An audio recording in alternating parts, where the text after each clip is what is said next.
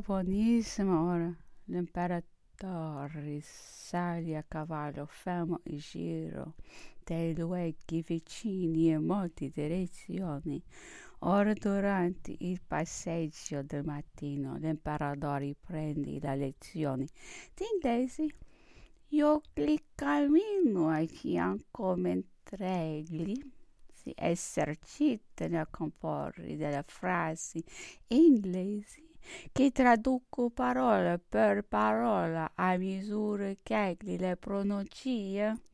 C'è io che lo assicuro di essere inteso e lo metti in grado di correggersi, oh my goodness, correggersi quando hai finito la frase. Io la ripeto in inglese in modo che egli ti rimando bene la comprenda e vi si usa l'orchio. Oggi l'imperatore leggeva nella storia romana la congiura di Catalina e come narrataci non le poteva comprendere.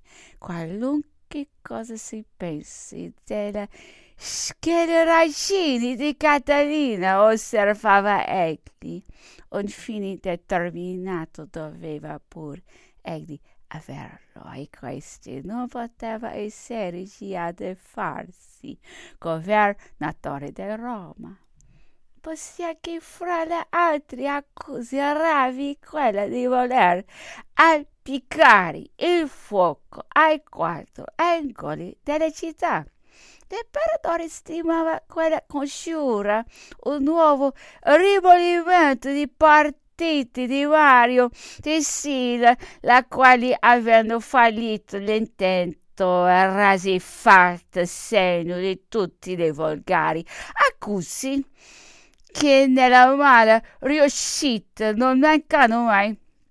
S'osservò all'imperatore che tal sorte avrebbe probabilmente toccato a lui medesimo se fossi rimasto soccombente nel vendemmiale, nel fruttivendolo o nel brumaio prima di aver portato la luce in un orizzonte tutto imbrunito da nubi.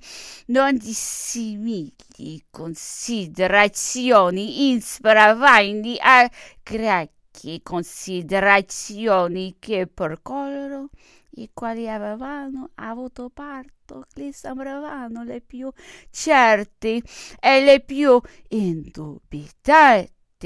La storia osservava nei moderni avvenimenti rappresenta nel fondo i cracchi considerati che volevano pescare nel torbido e soffocare tutte le società, mentre nei particolari qua a quella vien fuori dicendo che non avevano di virtù che erano lì disinteressate dei buoni costumi, ne poteva essere diverso. Non erano essi forse i figli della gran Cornelia? Donde proviene un tal contrasto? Proviene da ciò che i grandi saranno fatti generosamente e lealmente sostenitori dei diritti del popolo oppresso contro un senato oppressori e che per il loro grande ingegno, per la magnanimità del carattere, furono degni di contrastare ad una feroce aristocrazia che trionfati nella lotta li uccisi e li diffamò.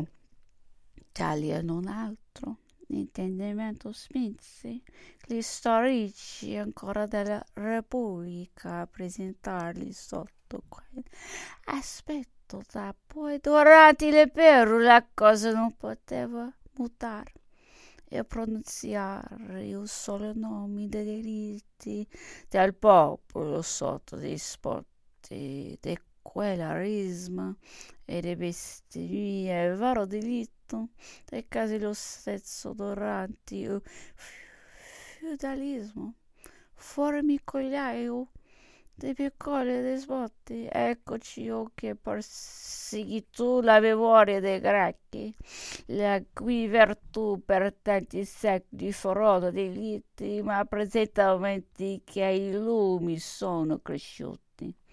La critica storica si è avanzata e si è assodato l'evero della ragione. I Greci possono ed è buono trovare grazia per noi in queste tremende lotte fra l'aristocrazia e la democrazia che ha di nostri si tutto rinnovato in questo antagonismo fra l'antico e il nuovo, ovvio, l'aristocrazia trionfasse con la forza chi sa quanti cracchi essa stessa ci darebbe a conoscere, trattandoli così benignamente come un tempo la sua antenata.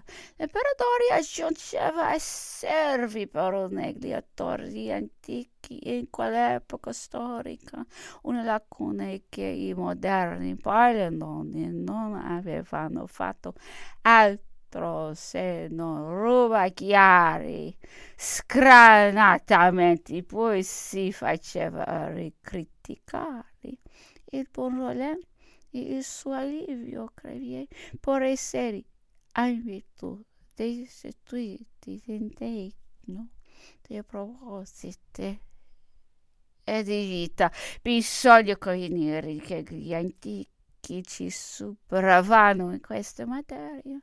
E ciò per la gran ragione che presso loro gli uomini di Stato erano uomini delle terre e gli uomini delle terre uomini di Stato, congiungendo queste due professioni che non recisamente dividiamo, perché la divisione del lavoro, oltre modo di opere meccaniche, funestissima e quelli della mente, ogni creazione della mente è tanto più utile e più importante quanto più quelli che la produce a entratura nelle cose pubbliche e tiene una soprastanza universale. E l'imperatore, in conformità a queste sue idee, aveva il sistema di impiegare spesso le persone medesime in vari e separati uffici.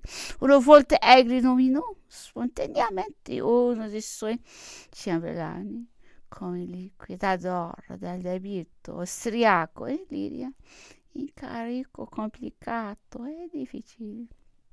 Il ciambellano, sino a quel tempo lontanissimo da ogni pubblico affare, vedersi a mal partito il ministro privato di questo nomine, perciò scontento si fece oso mostrare al imperatore come la sua scelta fosse caduta sopra un uomo del tutto nuovo nella cosa pubblica e che conseguentemente avrebbe mai esercitato il suo ufficio. O la mano felice, signori, fu la sua risposta, che lui non su qui la posizione capace a tutto.